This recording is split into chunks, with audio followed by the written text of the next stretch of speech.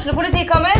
Ine Jansen purk. Du purk? The motherfucking bitch. Alt jeg vil å finne ut hva som skjedde med mannen min. Jon Carew. Jeg sikta for noe? Iben Akeli. Det du. Ole So, Lars Berrum og Big Daddy Karsten. Hvem sin side du på egentlig? Annette Hoff, Tone Danielsen. Kommer du fra Afrika? Jørnis Josef. Nesten kløfta. Trond Espen Seim. Det er synd å si det, men det var feil mann som døde. Purk.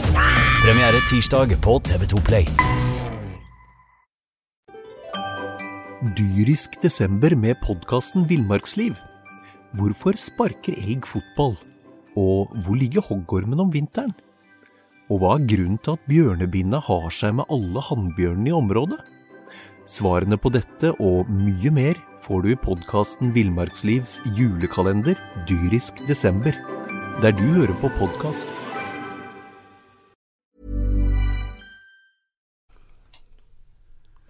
Da kan vi ønske hjertelig velkommen til en ekstra podcast, for det er hverken fotball eller hockey vi skal snakke om nå. Nå det slutt på håndballsesongen, og vi tok turen bort på jernbanestasjonen for å dra Christer Karlsson bort fra toget, for du får ikke lov til å dra helt enda før du har snakket med oss, Christer. Hjertelig velkommen til studio. Ja, takk så mye, takk. Vidar Henriksen har også tatt turen på en lørdag formiddag. Det ikke helt helg, Vidar. Nei, det jo ikke det. Det var en vemodig avskjed med CK i går, men nå fikk vi jo holdt den igjen litt før han drar til Göteborg, så får vi se om vi kan få ut noen nyheter fra han. Vi får ta det siste først, CK. Det ble bare 2 kamper og ut mot Tertnes. Skuffa? Nej, alltså egentligen inte, för att jag tycker vi fick bästa avslutningen vi kunde få igår, förutom att vi vann givetvis. Alltså vi visade att vi fightades och gjorde så gott vi kunde igår igen. Det tycker jag att vi gjorde i Bergen senast. Så att om vi då inte vann igår så föll vi ändå med flaggan i topp. Så att jag är sällan skuffad över det här laget och inte igår heller. Men sen klart jag hade hoppats att vi skulle vunnit. For det var en første omgang bort i Bergen der som tydet på noe helt annet. For da var det i vinden, og da så det ut at skal de gå mot en seier i Bergen og overraske litt, men så kollapsade det litt etter første omgang. Ja, helt riktigt. Och vi har väl gjort på de här 2 matcherna 3 bra omgångar egentligen, eller i vilket fall rätt så bra. Och så en åt helvete för dålig, så att det är klart den ödelade nästan allting, så att så är det ibland. Samtidigt har vi mött ett bra lag i Tertnes som är 3 i Norge, så att men vi har ändå stridit om det, men den andra omgången i Bergen, den ödelade mycket. Vidar, det vel ikke så mange som overrasket over at Tertnes vant til slutt her, men vi hadde kanskje håpet at de i hvert fall skulle få en kamp til. Ja da, og Tertnes nok muligens det laget de har hatt i tillegg til Vipers litt trøbbel med da, å løse. De spiller en klok form for håndball og litt sånn uortodoks spill, og sånn sett så har Fredrikstad hatt en sjanse, men de har ikke nådd helt opp der, og det var jo det beste laget som gikk videre, og det bare å erkjenne. De var litt uheldige som fikk Tertnes, men de valgte altså et lag høyere opp på tabellen enn det de kunne valgt da. Gjorde de det fordi de har taket på dere, eller hva tenker du? Nej, men det är nog, man bedömer väl mycket, och han tog ledaren, han snackade om resan och det var bättre för dem. Det är ju totalt skitsnack, va? Det är klart att han bedömde att vi var lite enklare att slå än Molde, och med facit i hand så var det väl lite fel då, men det är klart det retade mig lite grann. Å reise til Fredrikstad kontra Molde fra Bergen jo ikke sånn voldsomt mye lettere. I øyeblikk så det jo det da, med streiken. Ja, akkurat nå det jo faktisk det. Men CK, da det slutt på din tid i Fredrikstad. Det har vært noen fine år. Beskriv litt hvordan, så det korte trekk til å begynne med, hvordan opplevelsen med Fredrikstad og håndballklubben har vært. Nej, men alltså man sammanfattar hela tiden väldigt, väldigt kort, så först och främst var jag ju väldigt glad att jag tog den här chansen. Jag har haft möjligheter förut att flytta från Göteborg, men aldrig tagit den och velat vara hemma med familjen och i järnbrott hemma och allt vad det är, men jag tog chansen och jag har haft 4 väldigt, väldigt bra år här uppe och trivs väldigt gott i byn.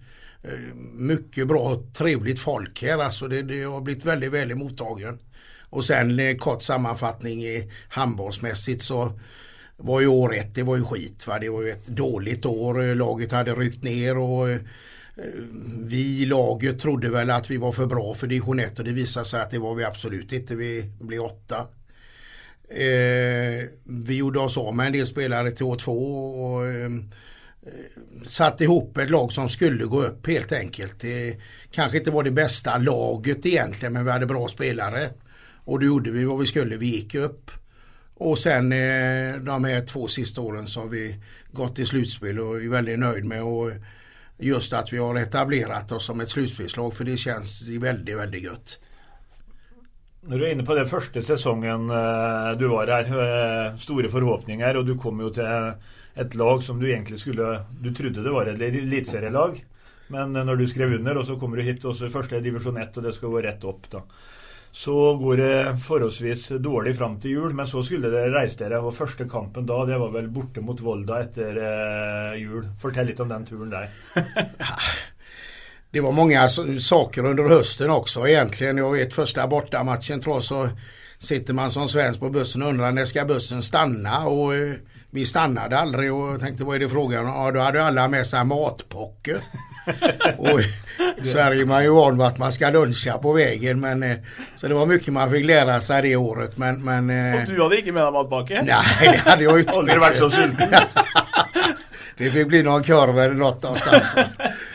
Ja, sen var det ju den Volda-matchen direkt efter nyår tror jag att det var, och det var ju en mardrömstur. Alltså vi var ett ganska dåligt lag det året och mötte Volda som jag trodde hade tagit en poäng, och så upp där i någon gymnastiksal, och det var ju skitigt och jävligt i hallen. Det var en inramning som var bedrövlig och vi var dåliga och lyckades till och med få stryk där, och sen ett propellerplan hem. Jag tänkte att det här är ju, jag funderar nästan på om man skulle hoppa ut alltså. Vurderte du da, eller tenkte du da at nå har jeg gjort en feil? Det var en feil vurdering å flytte til Fredrikstad. Ja, det var väl det är inte många gånger jag har gjort det, men det var nog en av dem, det tror jag. Vi er en type som har vist seg å være en fargeklatt i idrettsmiljøet i Fredrikstad, som nå forsvinner videre. Du har vært borte ganske mange trenertyper i denne byen, og i motsetning til fotballen og hockeyen, så velger jo CK å slutte selv. Ja da, det kan vi nesten svare på selv, men du har vel, hvor mange har du overlevd av FFK-stjernetrener her? Ja, jag har inte räknat dem faktiskt, men första 2 åren roade jag mig att räkna, och då var det 5 stycken FFK-tränare, och då var jag nästan förvånad att jag inte fick en telefonsamtal själv, men ja, det är många tränare, och så är det ett gäng i hockeyn, så det kan till och med vara 2-siffrigt. Det tror jag du är helt rätt i, och för att säga det sånn, det som är speciellt med CK, han väljer att gå, de andra har mått gå, men det har varit någon spännande tränartyper i både fotbollklubben och ishockeyklubben och i håndballklubben, men det speciella är att svenskarna, flera av dem har varit speciella. Jag hade ett väldigt gott förhåll till Håkan Sandberg som var här. Han havnade på Kypros, han valgte att gå själv, eller stack själv. Ulf Weinstock har ju varit på tränarsidan, och så har man haft någon underfundiga svenskar också då, som man inte har blivit helt klok på väggen han till höger här. Eller har man heller aldrig blivit helt klok på, men han har hela tiden varit positivt ut, och forskellen från någon av de svenska tränarna kontra norska är att de snackar mycket floskler med norrmän då, att vi ska ta en kamp om gången. Och där har det varit enklare med Christer Karlsson. Han säger att vi ska vinna nästa kampen. Han tar inte en kamp om gången, och att han fortäller vad sannheten är för och vad förhoppningar han har. De andra packar det väldigt in för att backa upp att de är förnöjd med 1 poäng på grund av det har varit kampplan liksom. Er det som litt styrken din, at du sier det som det er? Du pakker ikke inn alt sammen i sølvpapir og gullpapir og det som måtte være? Det tror jag kanske att det är, och jag tror att man som tränare också alltså mot media och så är en sak, men man ska också ha förtroende in i sitt lag, och det är klart att man kan inte lura laget hur mycket som helst, utan man får nog säga som det är, och de läser också tidningar och allt vad det är, och så att jag tror att är man den man är och talar om hur man tror att det ska bli, så får man också de förväntningarna på sig som man ska få.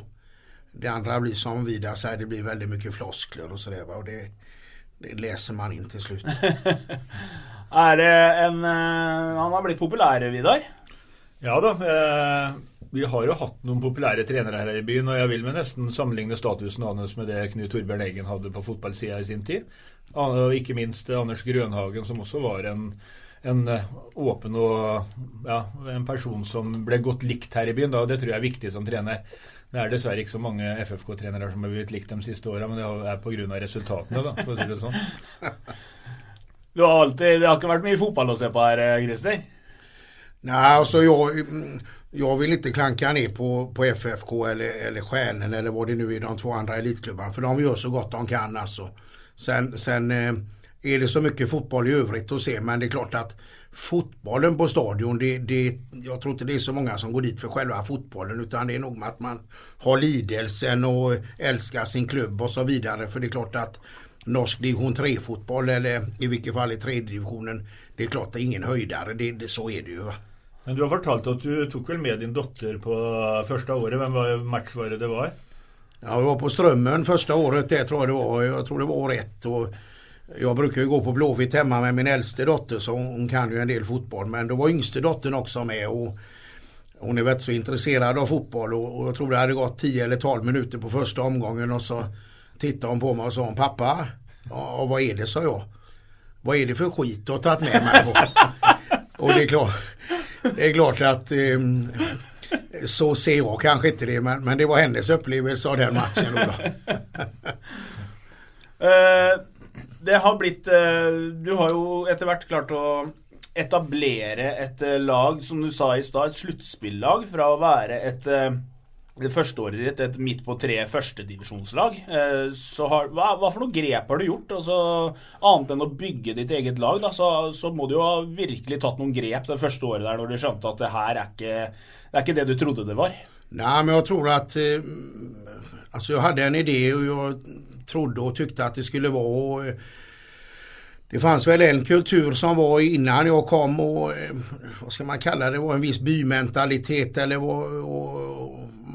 det var väl inte den tuffheten och den hårdheten och de psykerna som jag ville då, så att vi har väl tävlat mycket på både träningar och kamper och gett oss fram på även på försäsong att vi ska vinna matcher och så. Man kan prata om att det inte är så noga och allt vad det är, men vi har hittat en vinnarkultur och det tror jag är viktigt, plus att vi har tränat mycket och det har blivit vad ska man säga, en kultur där alltså man ska träna, den som inte tränar den blir sedd av alla andra, så pressen kommer också internt. Sen är det tränarens jobb att se till att man tränar självklart, men jag tror att det är lite flummigt, men kultur att vinna och träna mycket, det tror jag brukar jag säga, ibland säger man när ungdomar går i skolan och så där att det kan bli för mycket träning.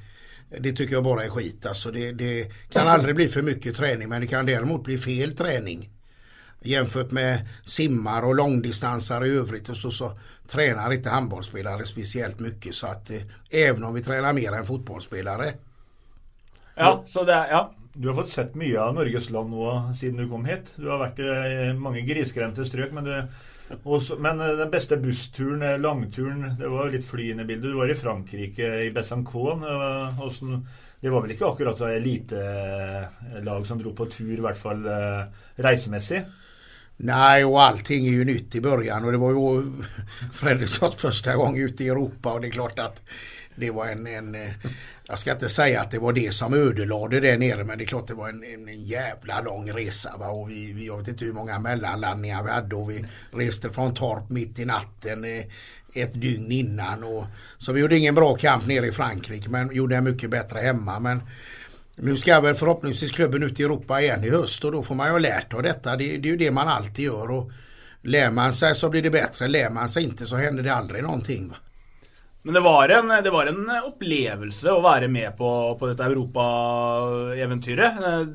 Dra til Frankrike med en gjeng som du sier aldri har vært utenfor Norges gränser och spela håndboll, så må det ha varit en skicklig upplevelse. Ja, jag tyckte personligen det också, även om jag har varit med väldigt länge, så att, och jag förstod det också på laget att det var starkt av klubben att ta den chansen, och då kanske vi får köpa att logistiken runt bortaresan inte var den bästa, men det var en upplevelse, så att den hoppas jag de får igen.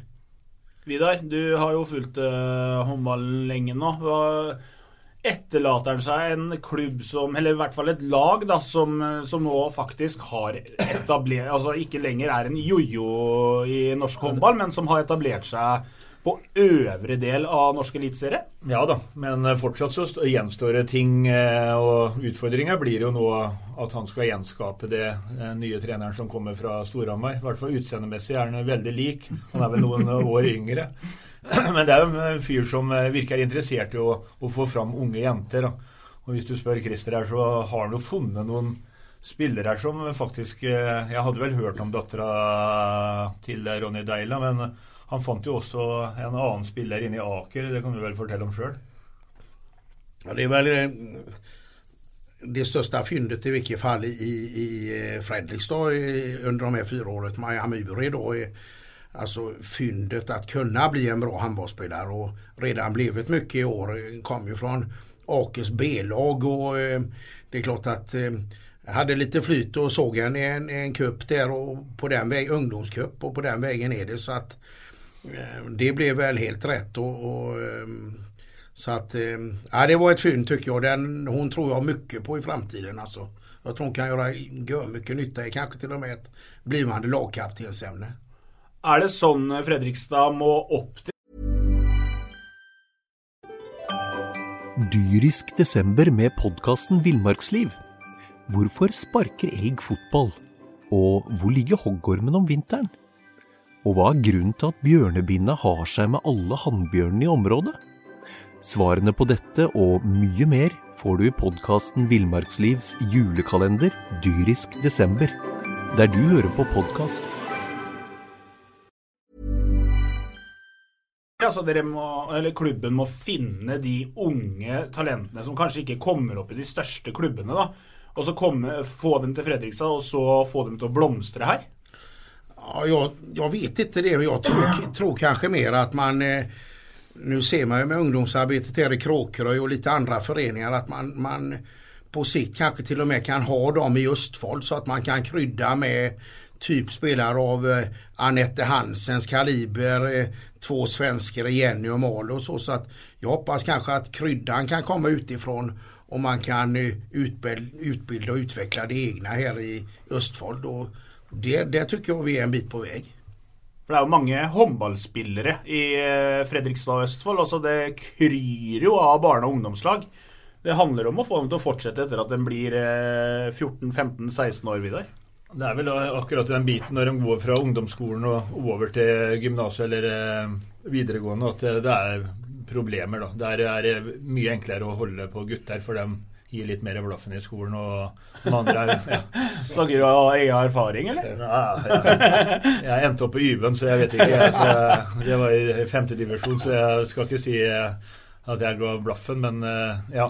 Men jenter, de tar et valg ofte etter ungdomsskolen, og jeg ser jo det en datter selv som blir 16 til uka, og vurderer jo til og fra om hun skal fortsette med håndball eller ikke, og jeg skjønner jo det at skolen viktig, men håndball viktig det også, og vi får jo håpe at de klarer å beholde dem, men det viktig akkurat I den alderen 16-18 år, for da frafallet stort, da det nesten 50-60% som forsvinner, og da forsvinner det mange talenter som kunne blitt. Må man legge mer til rette for at den der årskullet der da, altså når du kommer opp I 14, 15, 16 år, må man legge mer til rette for at de skal fortsette å spille håndball? Ja, det tror jag, och framförallt måste man lägga mer till rätta vad det gäller ledare och utbilda dem. Det kanske den viktigaste åldern därifrån I vilket fall 15 till 18 eller någonting va, och alltså håller man på med någon annan hobby eller spelar gitarr eller piano eller då har man krav på en riktigt bra instruktör, och I handbollen kanske vi inte kan nöja oss med att ha föräldrar eller vad det nog, utan det måste man nog investera och på sikt så lönar det sig, det finns inget tvivel om det, men samtidigt så måste man våga göra det, och det tror jag I framtiden. Når vi inne på det, nå skal du hjem til Göteborg, og naturligvis det har ikke vært mer enn 2 timer pluss når du kjører hjem, for du kjører fort, vet jeg.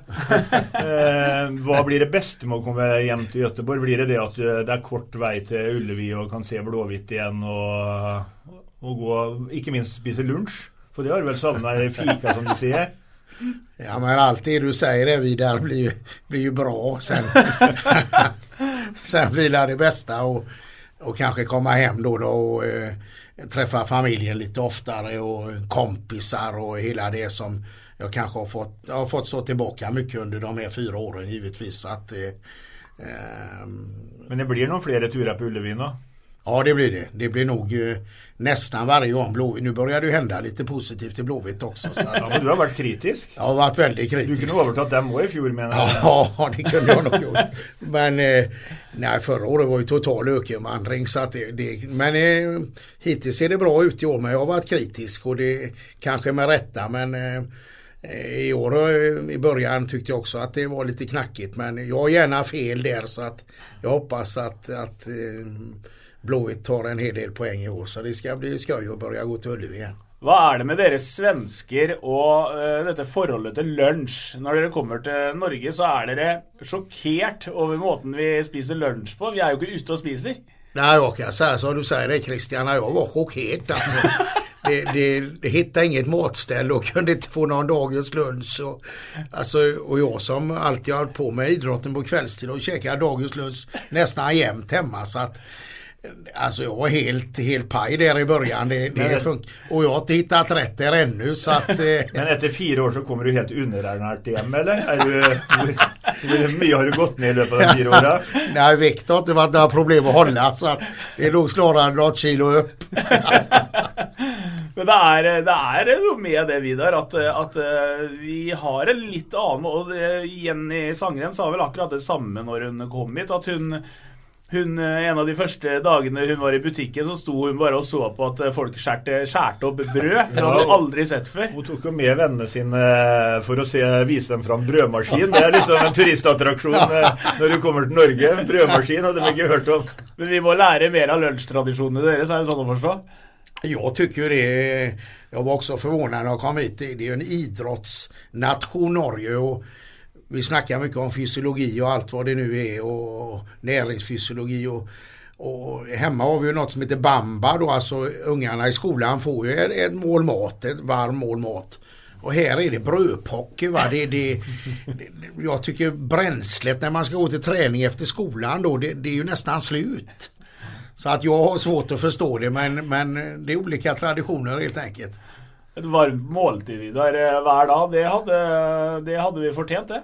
Ja då, vi är ju privilegierade här i avisa. Vi får ju, och vi har ju inemellan fått Christer Karlsson in i lokalen här, och han har tagit för sig. Han har vår varme lunch här på jobbet. Det var väl fläsk och duppe som var favoriten, var det inte det? Ja, man hade väldigt fina. Jag fick ju förmånen att komma till där igår vidare, och då var det ju köttkakor, så det var ju helt underbart. Skulle varit där oftare om Christer. Ja, och ska han pensioneras en gång så kan du öppna ett fikaställe här i Fredrikstad. Det kunde bli bra det. Men nu reser du tillbaka till hemliga trakter och ska överta ett lag där. Fortell lite om vad du förväntar av det du tar över. Nej, men det är ju min moderklubb. Jag började ju där som en liten pojk när jag var 9 år, och sen spelade jag där hela min ungdomskarriär och även som senior, alltså A-lagsspelare då hela 80-talet, så att det är ju, om man säger, min klubb.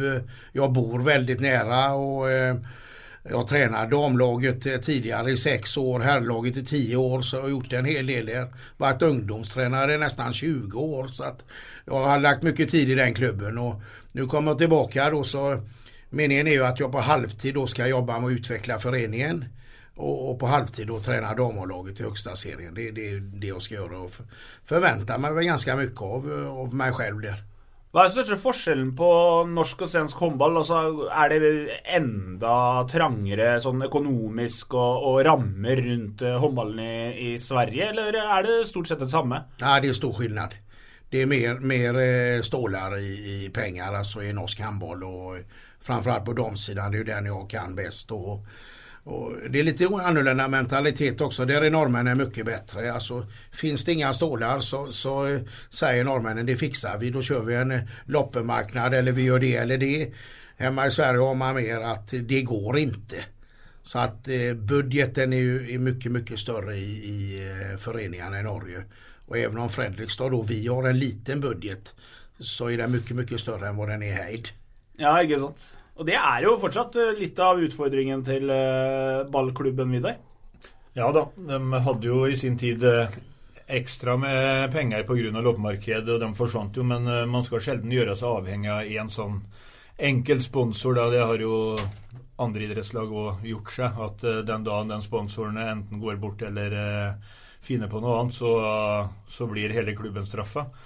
Men jeg føler jo i øyeblikket at de har forholdsvis grei kontroll på, de bruker ikke penger de ikke har, da, selv om de sier at så finner de en sponsor rundt hjørnet som spytter inn det lille ekstra, da. Så jeg føler det er forholdsvis sunn drift, da. De har hatt ryddige folk på toppen som har klart å tenke litt langsiktig, da. Så jeg får inderlig håpe når de går nå ut og sier at de skal hente flere spillere her, at ikke det gjør at de blir helt skakkjørt, sånn som har skjedd borte i Larvik, som jeg mener burde vært flyttet ned, men de tør vel ikke å flytte Larvik ned en divisjon. Det var en spesiell situasjon i våres og i høst, egentlig, dette med Larvik. Den hadde vel selv ikke du sett komme?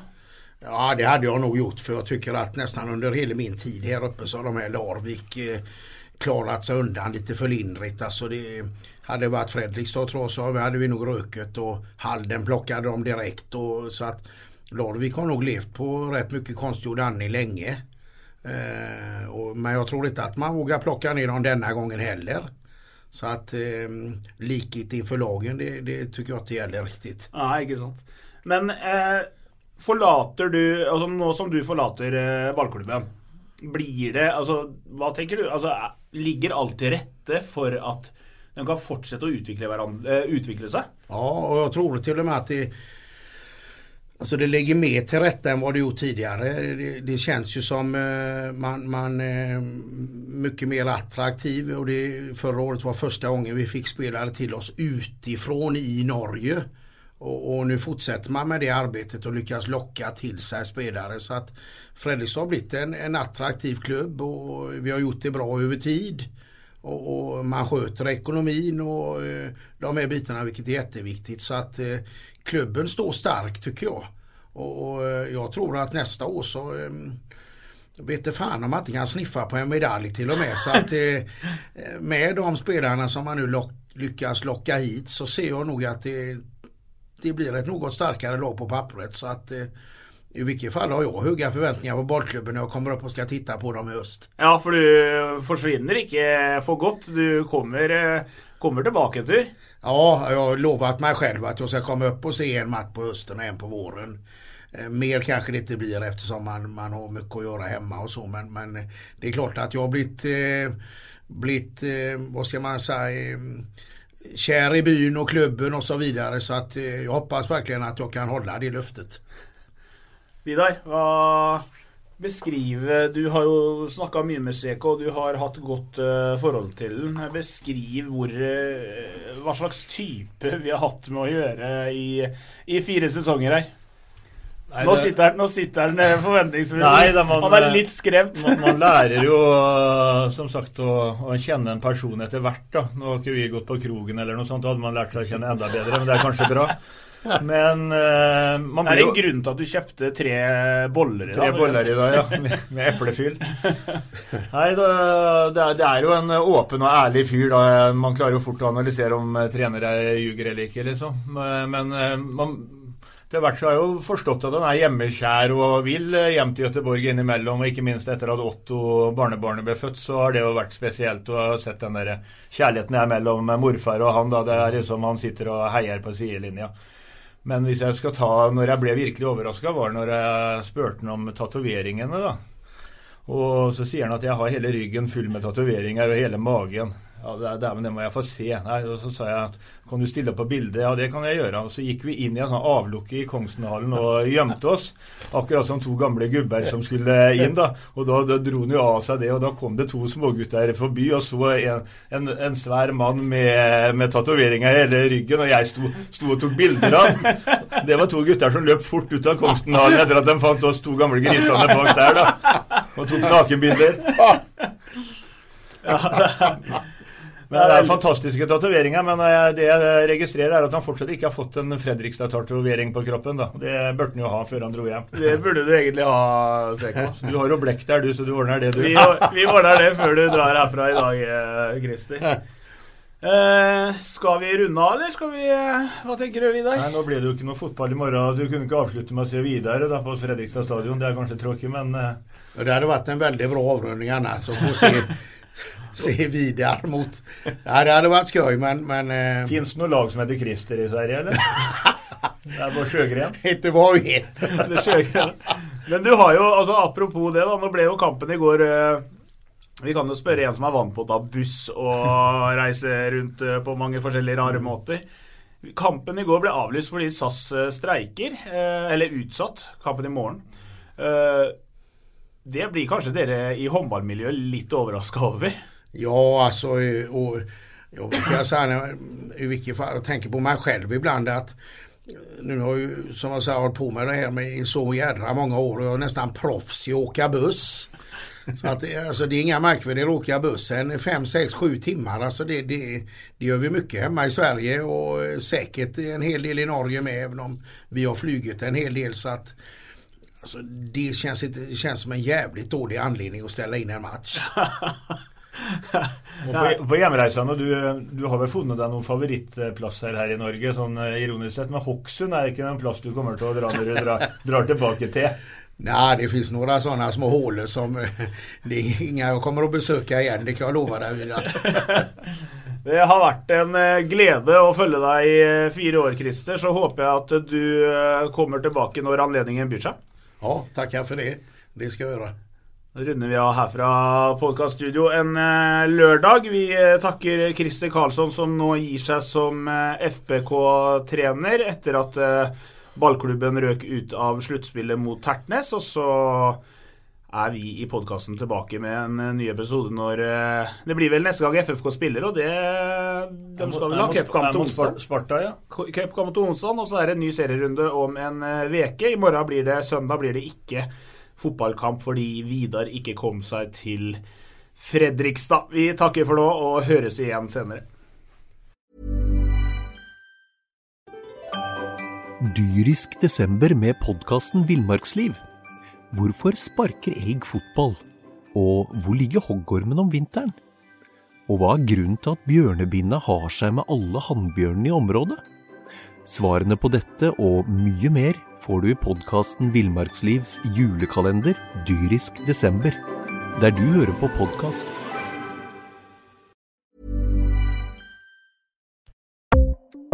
Ukens annonsør HelloFresh. HelloFresh verdens ledende matkasseleverandør og kan være redningen i en travel hverdag. Mange av oss har nok vandret i butikken både sultne og uten en plan for middagen, som ender med at vi går for de samme kjedelige rettene gang på gang. Middag burde være dagens høydepunkt. Som HelloFresh kan du nå velge mellom 25 ulike retter hver eneste uke, eller få HelloFresh til å sette sammen menyen for deg. Dette gir deg muligheten til å prøve nye og spennende retter alene eller sammen med familien. Du velger antall porsjoner og får alt levert på døren på et tidspunkt som passer for deg. Oppskriftene enkle og maten lett å lage både for store og for små. Ved å få alt levert hjem får du også mer tid til å dele matgleden med familie og venner. Kanskje det frister med asiatiske tacos eller greskinspirert kylling? Da kan jeg anbefale deg om å gå inn på hellofresh.no. Her kan du bruke koden fotball og få opp til 1779 kroner i rabatt på de første 5 matkastene hvis du ikke har prøvd HelloFresh tidligere. Du kan også bruke rabatten hvis du har vært kunde og stoppet abonnementet ditt for 12 måneder siden eller lengre. Gå inn på hellofresh.no og bruk koden fotball. Har du et enkeltpersonforetak eller en liten bedrift? Da du sikkert lei av å høre meg snakke om hvor enkelt det med kvitteringer og bilag i fiken. Så vi gir oss her, vi. Fordi vi liker enkelt. Fiken, superenkelt regnskap.